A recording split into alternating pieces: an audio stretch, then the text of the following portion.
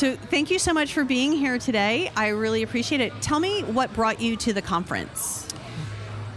Well, I try to hit every educational opportunity I can, and of course, conference is one way to do that. This one in particular because it incorporates the Washington State Commissioners, which are our bosses, and this is a time for us not only to get together with other fire districts and bring my staff here to also collaborate, but got the fellowship and the educational opportunity all rolled up into one. Oh, wonderful. So don't get always an opportunity to have all my commissioners in one place and be able to chat over dinner about what's going on in the department, in the district, in our community. Wonderful. And tell me about, introduce yourself if you could, and tell us the context, where you work, and some statistics about your people in place. Yeah, absolutely. So my name is Eric Hicks. I'm the fire chief of King County Fire District 20. We are a unique fire department. We are a combination department, which is situated right in the middle of Seattle, Renton, and the city of Tukwila. We are 3 square miles with about 20,000 residents. Okay. We have a major highway going through our district. We do a lot of automatic mutual aid with Tukwila and with Renton. And again, what makes us unique is that combination part of our department where we still have volunteers in an urban setting, which makes our department very desirable for people trying to get into the fire service that want that urban feel and that city feel. Because, like I said, we respond to the Renton Airport, to Boeing, to VMAC, where the Seahawks are. Right. Yeah. Yeah. So we're very fortunate to have a variety and a diverse calls, and then also our community is very diverse as well. That's amazing. I'm constantly being asked by people about, I want to become an EMT, I want to become a firefighter, how do I do it? And I say, well, go to a volunteer department and they'll put you through your EMT training for free, potentially, or your training, they'll get you started. And they live in urban centers and they don't have access to being volunteers because you can't leave the city to make a rig for a call. And not all departments have the residency programs and the sleepover and things like that, so you can make calls. So that's fantastic. I didn't know that existed. Yeah, it still does. We're barely hanging on to our volunteer program because we're so successful in our volunteers getting hired that our numbers are shrinking fast. Oh, wow. So we've actually had to hire more career firefighters. And to anyone looking to become a firefighter, they can't be shy about it. You know, they have to knock on the doors of the fire station. They have to look for a mentor. They have to ask questions. They can't wait for it to come to them. They have to go out and get it. That's really great. I appreciate that you brought up mentorship because that's what I hope to do is connect all of these people that ask me that question. So speaking of people then, tell me, have you guys been able to surround yourself with the right people? How is recruitment and retention going for you? Recruitment is easy. It's the retention part. You know, again, with the amount of volunteers that are getting hired, we would do a class of a volunteer academy with 8 people and end up at 2 at the end and spend about $30,000 in overtime for the academy, which, you know, mathematically that doesn't really work out. Yeah, that's not a good return on investment. It's a bittersweet because it's like my children. When they get hired somewhere, it's a great feeling for them to call me and say, Chief, I got a conditional offer. And, you know, it's bittersweet for our department for that to happen. Sure.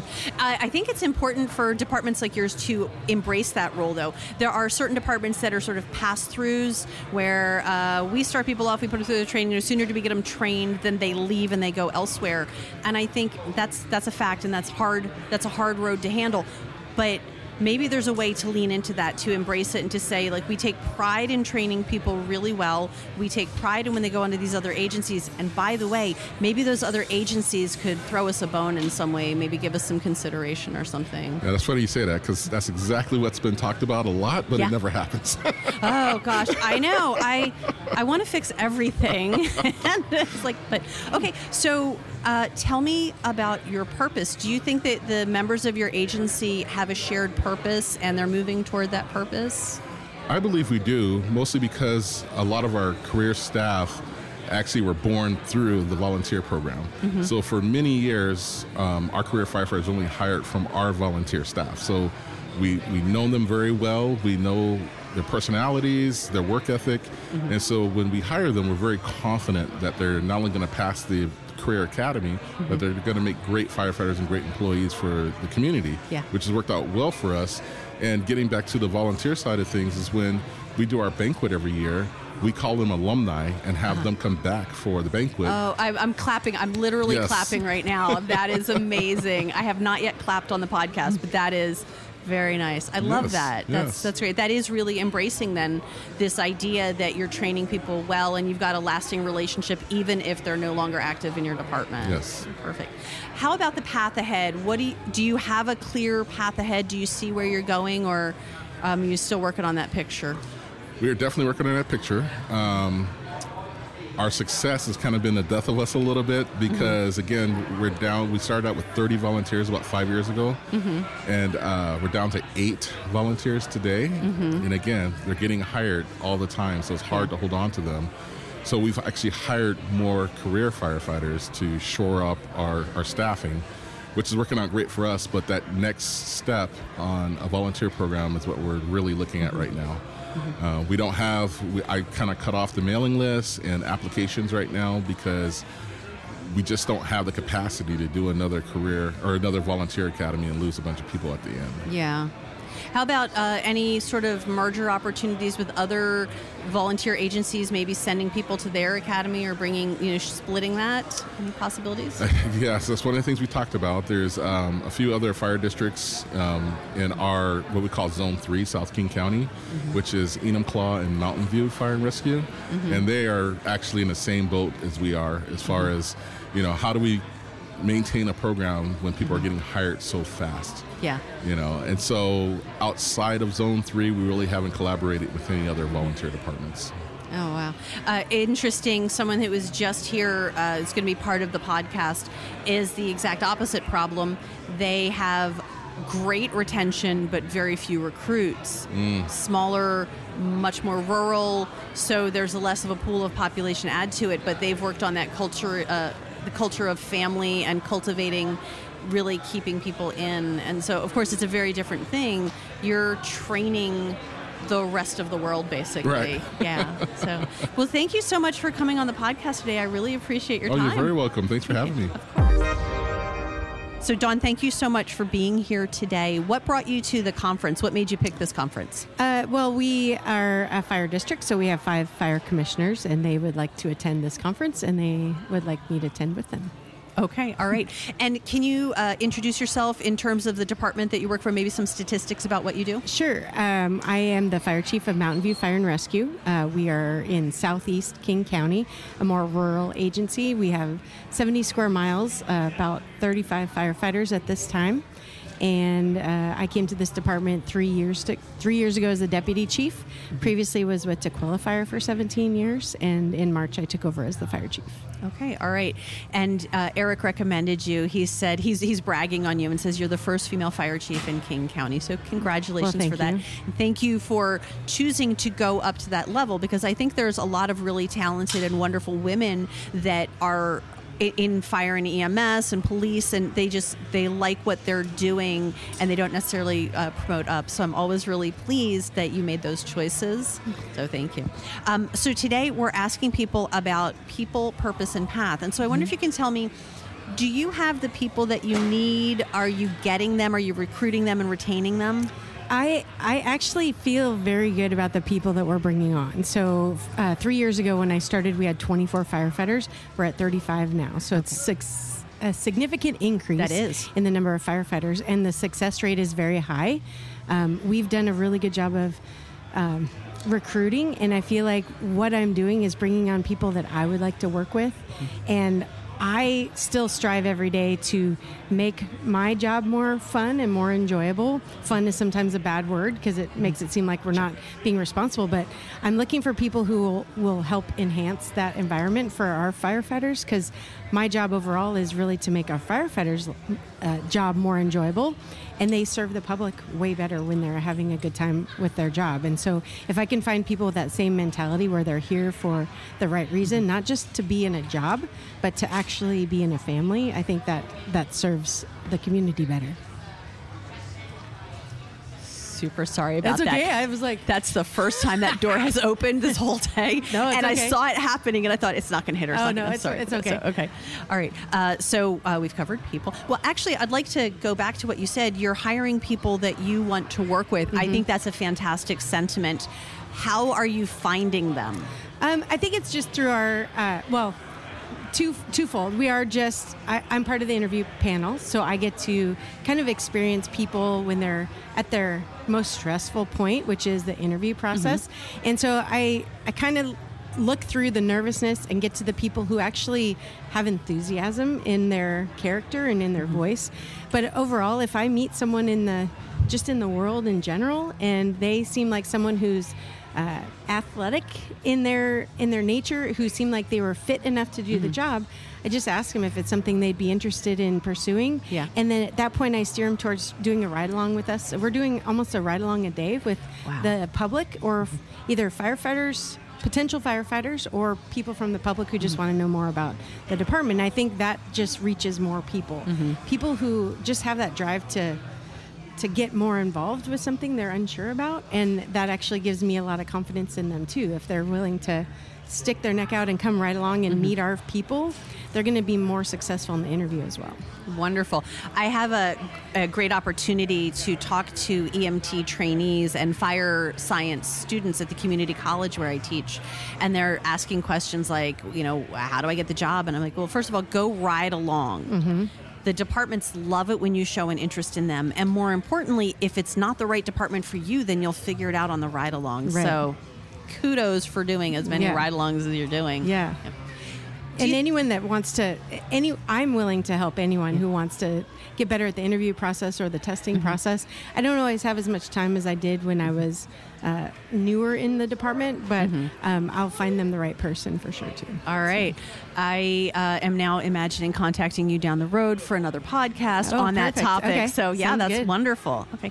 How do you feel your department is doing with regard to having a shared purpose? Do you feel like you're moving towards something together with a shared purpose? Yeah, I think that's our folks hear about it all the time from me. I really want them to enjoy their job.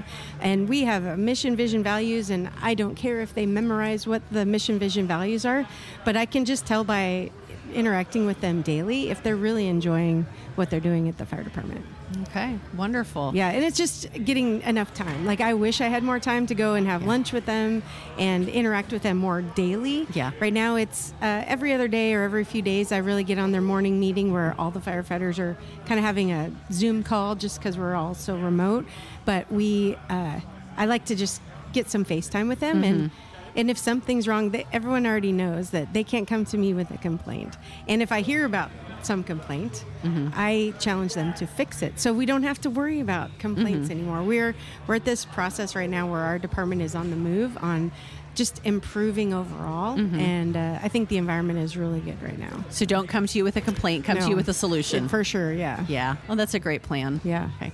And how about the path for the future? Do you see where your department's going? Do you feel like you have a clear path? Are you still working on it? Well, I always say that I don't exactly know what my next step forward is, but I know what's been in my rearview mirror. And I know that I'm not going to repeat errors that I've seen in the past. Not necessarily just mine, but ones I've experienced in my other department. But I think we're at a point where we're collaborating so much with the other entities that we serve. So we serve the city of Black Diamond and we serve the Muckleshoot Reservation.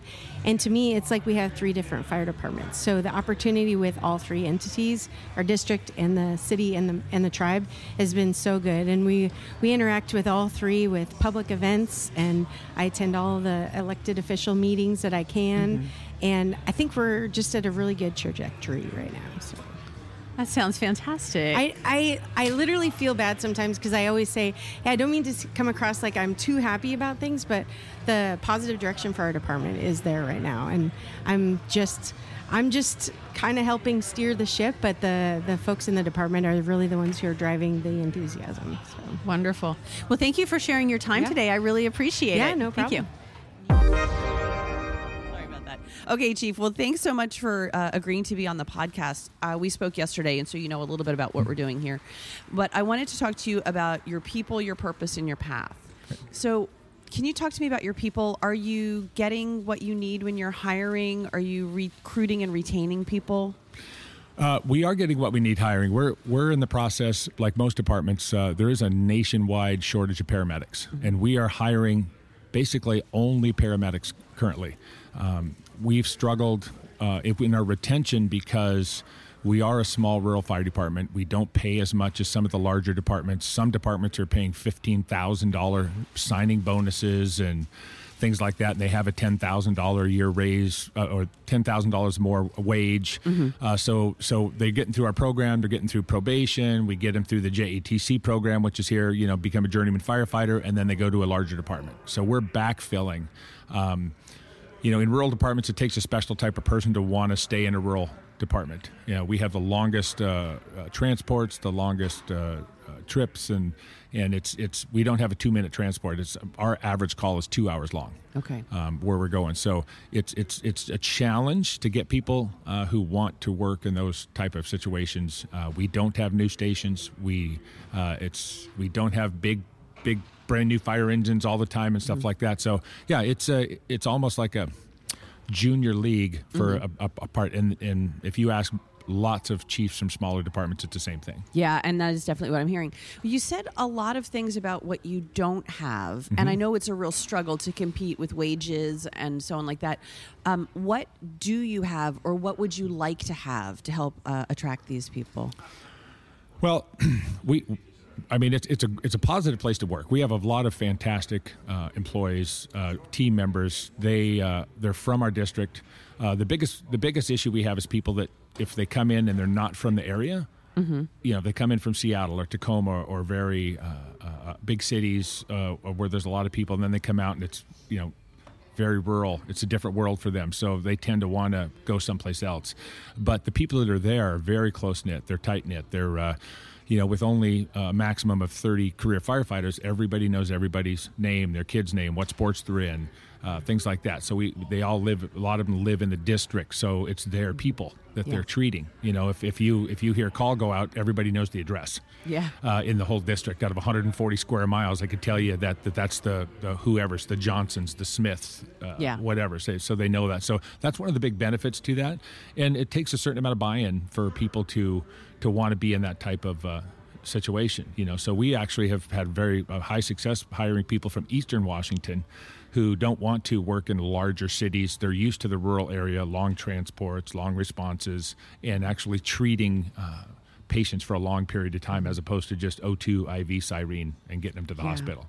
I think it's interesting to think about places that are inner city and talk about their progressive protocols and all of the amazing skills and wonderful things they can do in carrying blood and operating independently on so many of these things. And yet with such a short transport, you never get past oxygen and nitro. You never get to the fibrinolytics. You never get to the blood products and things like that because transports are so short. So there's this real personal challenge that you undertake to be a paramedic in a rural area with such long transport times and making, going all the way through your protocol and then recycling and starting all over again. Right. Yeah, I spent 24 years in Seattle. Yeah. And so with the Medic One program, which is an incredible program, but yeah, you see that all the time. At that time, it was Seattle and it was Phoenix and a couple other places doing all the major studies, but yet, again, it's a 2-minute transport. Exactly. So you're not seeing all that stuff. You'll stay on scene long enough because the ERs don't want a patient that's not intubated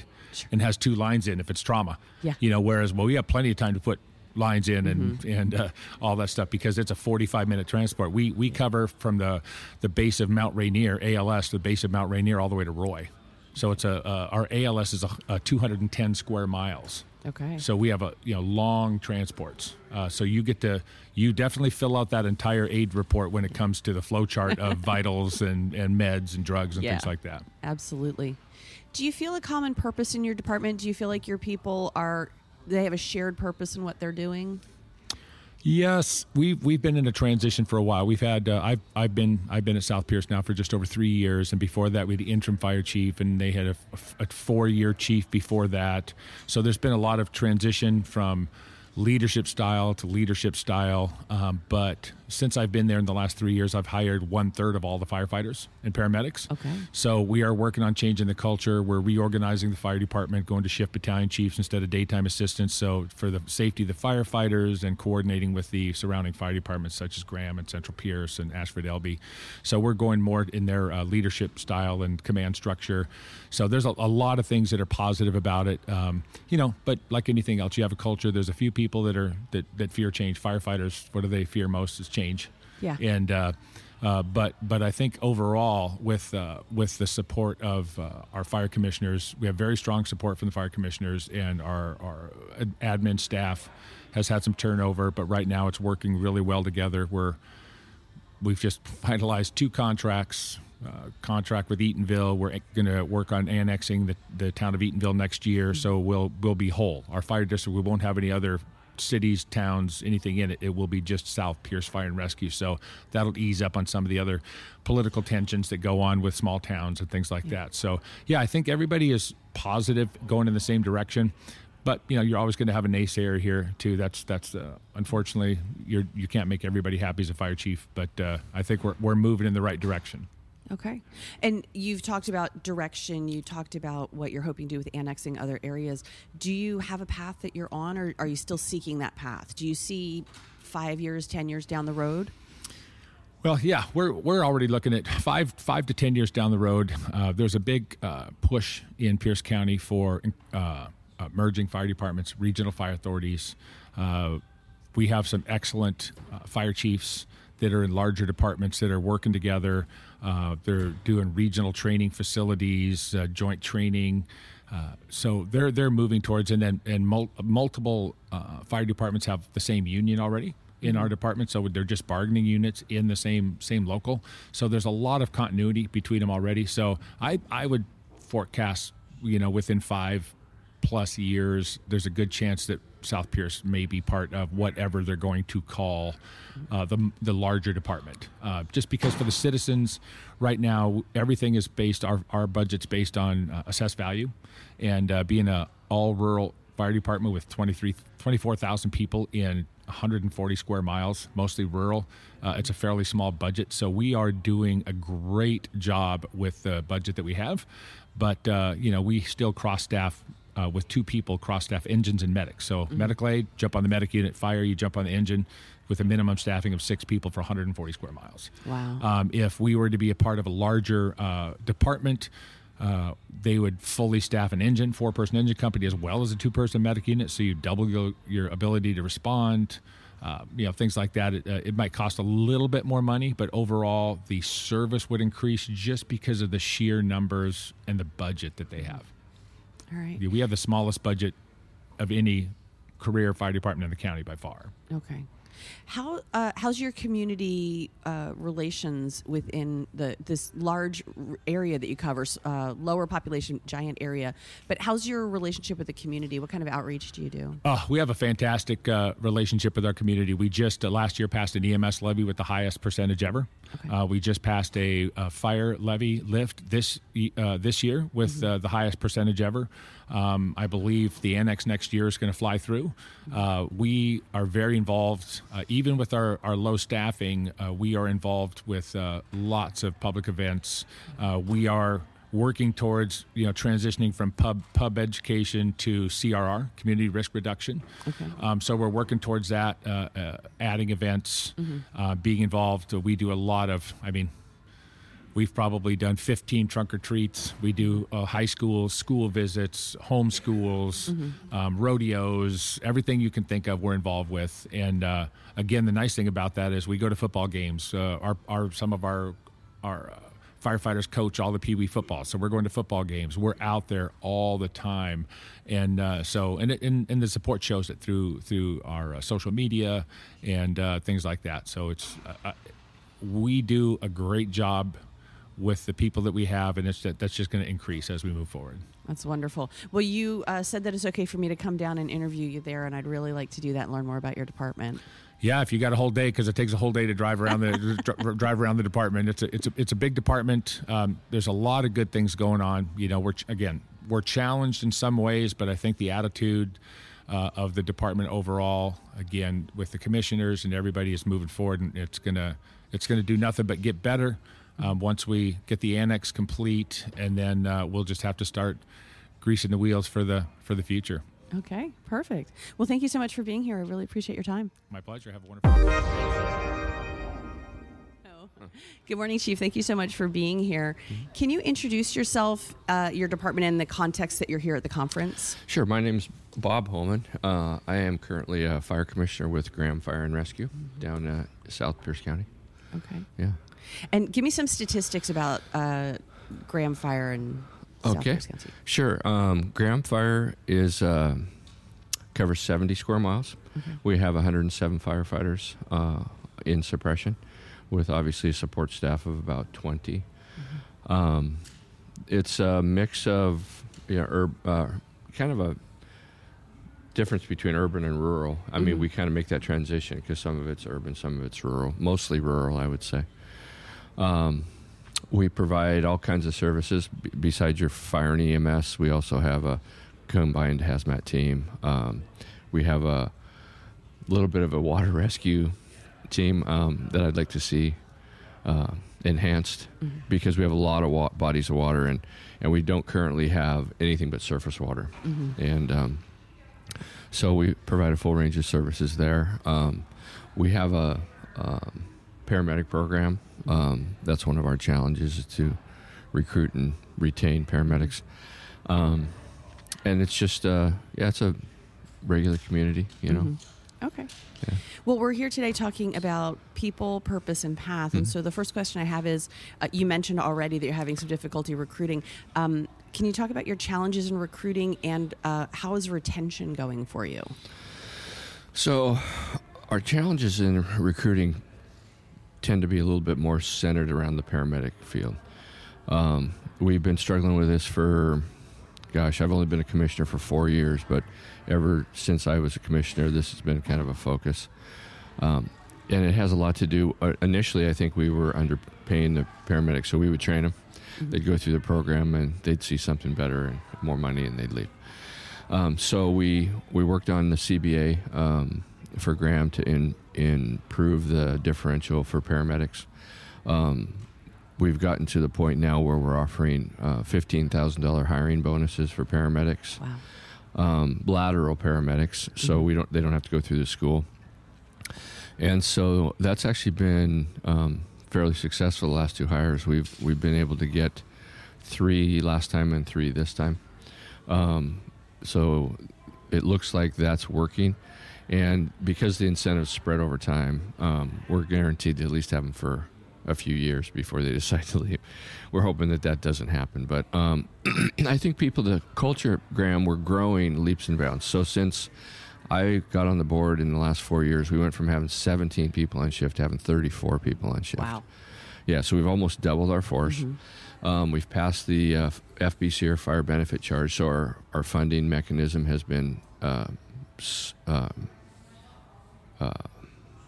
shored up. So funding's stable. We're getting new stations. We're buying new rigs. So the morale of the whole fire department has just increased 1,000 times, and I think that's going to be huge for our retention. We have a great public relations gal, Brianna. She does a great job of social media, and she's known in the fire service all over the place because of the job she does, and I think that helps. I think people see what Graham's doing, they get excited about it, and then with because of our new funding mechanisms and our staffing levels being increased, we're doing a lot more regionally. It really opened the door when we stopped having 2-person engine companies and cross-staffing the rigs and doing all that to make it a little bit more desirable for other departments to say, hey, we can include you now, basically. Yeah. Okay. Because they're never, it's the whole thing is we don't want to call for a ladder truck when we think there's only going to be 2 people on it. Yeah. Or not staffed or whatever, so you upgrade the consistency and you're going to get called more. And as a commissioner, you're really responsible in the money, basically how the money goes out. How do you make those decisions on what upgrades to make? Obviously, the hiring and the paramedic recruitment and so on, but getting your staffing up, how do you get that funded? How do you get people to pay more?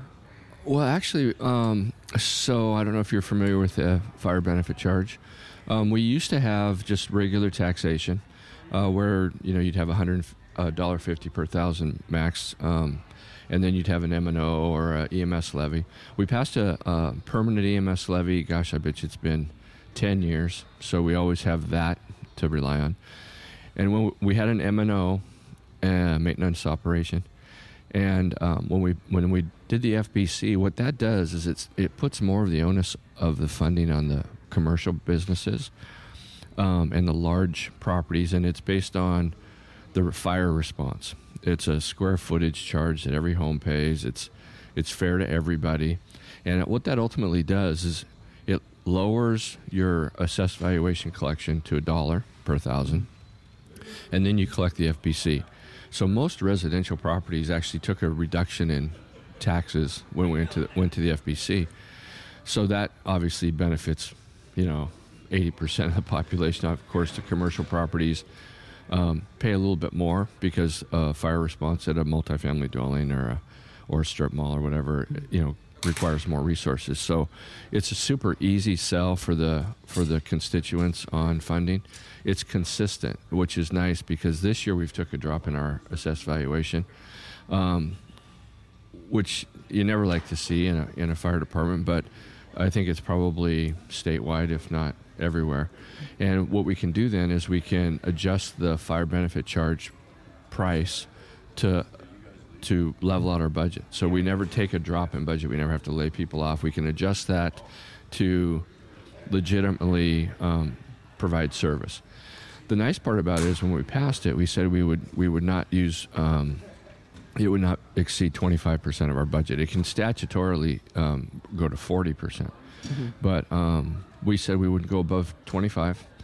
We're currently at 16, which is great, and that's with the raise this year of the FBC. What we're asking for. This is currently coming up in November at our next meeting to approve that raise, but the constituents won't see a raise in their taxes. We just have to kind of do the shell game and raise one a little bit to cover the last. Yeah. So, yeah.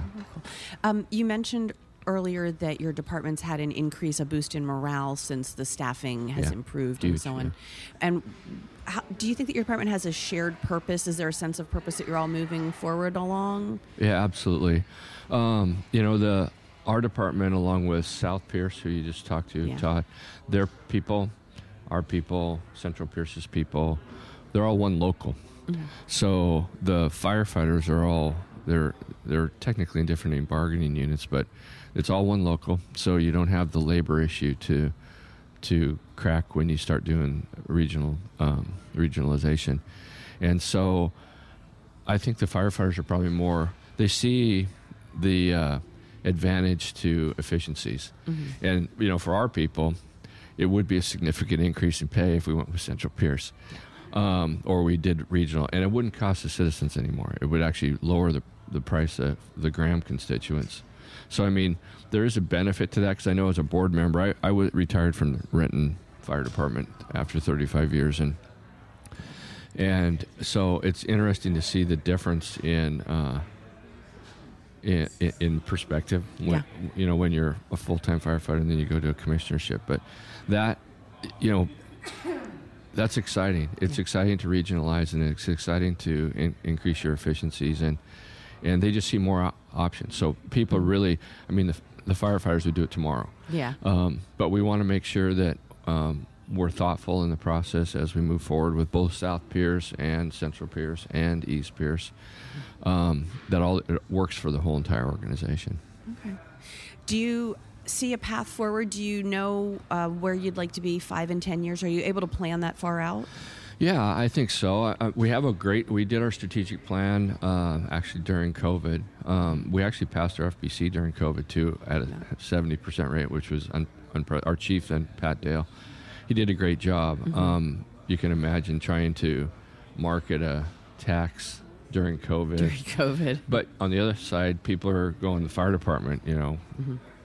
Everybody needed the fire department during that, so it was kind of a catch as catch can there. But the path forward is we're, like I said, working for efficiencies now. We're doing combined IT. Mm-hmm. We're doing communications the same. We're doing public education together. We're looking at logistics.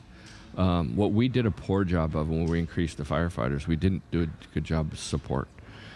So we had to hire an HR director. We had to hire a chief financial officer. All that stuff was really firefighters that were put into those roles as they went up the ranks.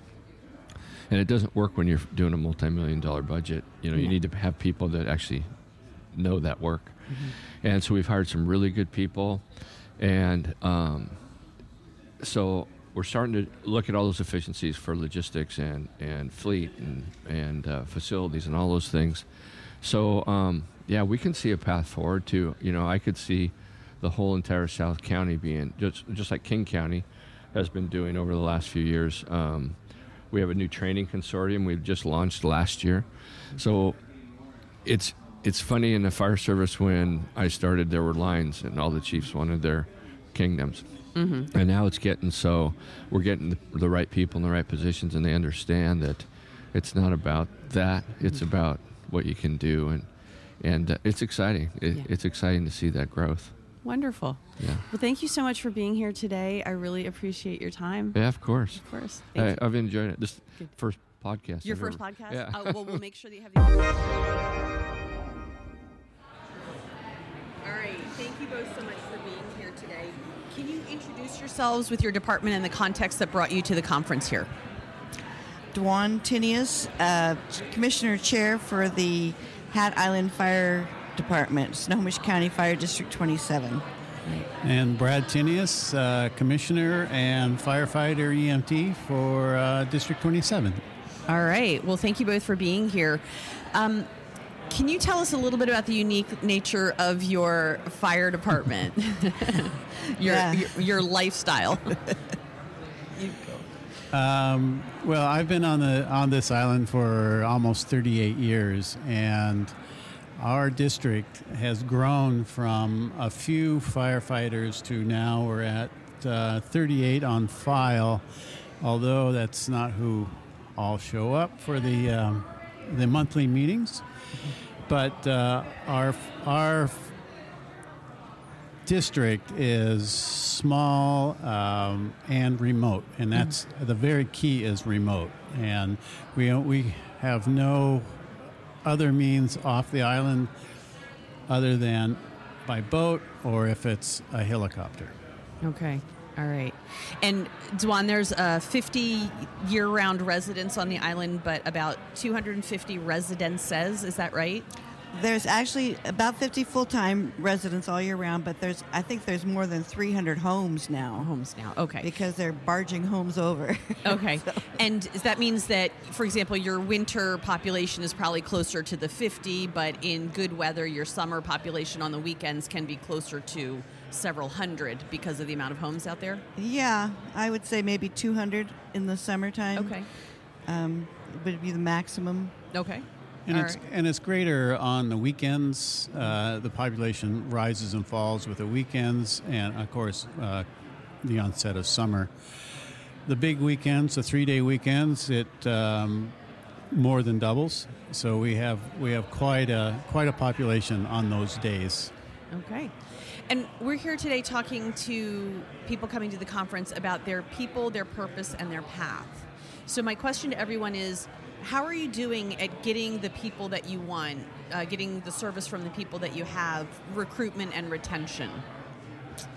That's an issue on our fire department right now because, well, our population is aging, for one. And so I think a lot of people are aging out of the service. And, most of our calls, like most fire departments, are 99.99% medical instead of fire.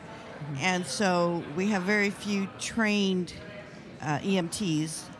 We only have 5 that live on the island full-time, which, granted, that ratio is really good compared to town. I believe that's one EMT for every 17 residents, basically, is how that works. Yeah, that is. But I think what we call the hobbyists that only come out once a month, it's the core group of people that manage the whole thing, and that is about 10 of us altogether. So it's really small, really once a month training isn't enough. So it takes a lot of commitment, and I think a lot of people are hesitant to make that kind of a commitment.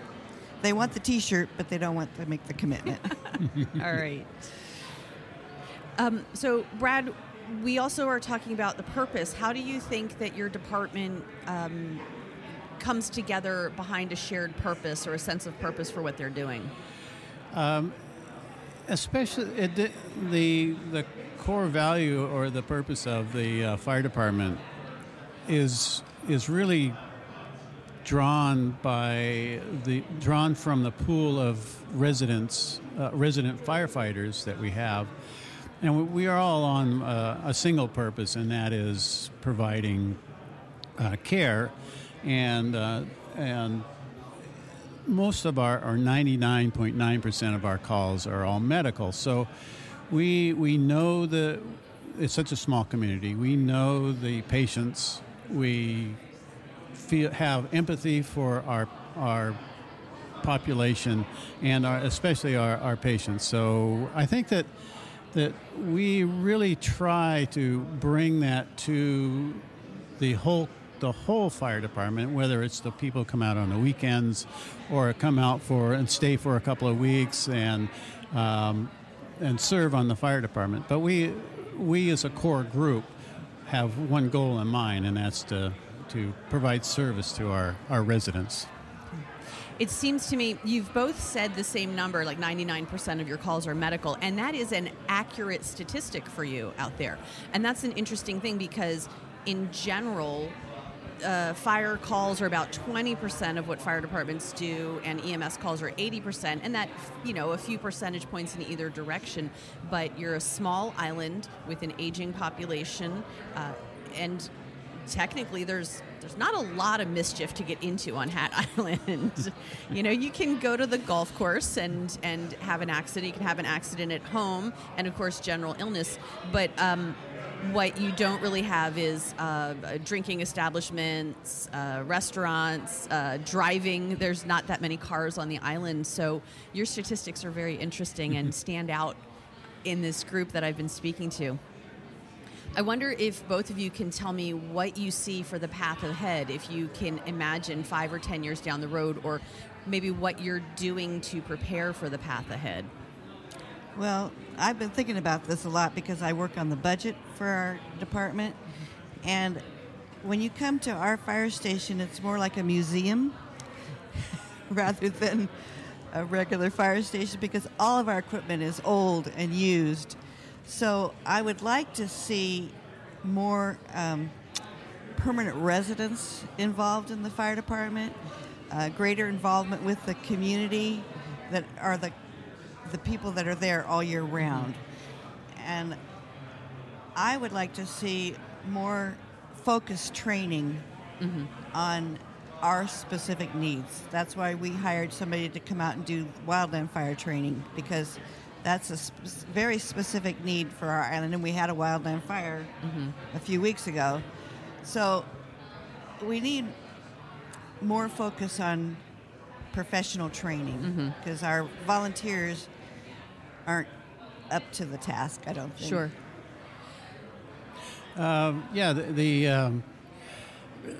The training. I guess what I'm thinking is the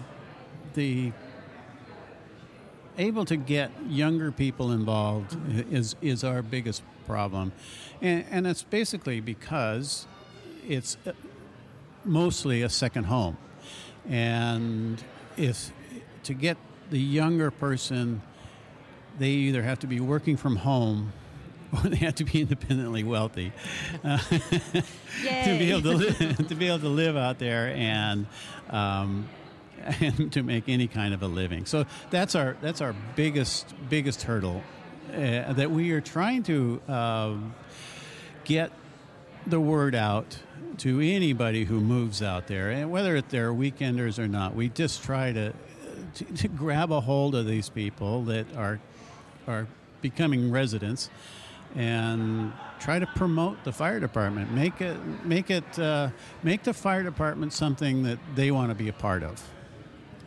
Well, I appreciate you both being here, and of course I know you and I love you guys. I love Hat Island, so this is particularly special for me. But we also just had an interesting experience where we sat together in a grant writing seminar here, and I have a million ideas, and you guys have just solidified a few things even more that maybe I can talk to you about. So that's actually been fun. This is like really good timing for us to talk about. Yeah, but I think that's definitely great. Appreciate it. Thank you both for being here. I really appreciate it. You're welcome. Anytime. Anytime.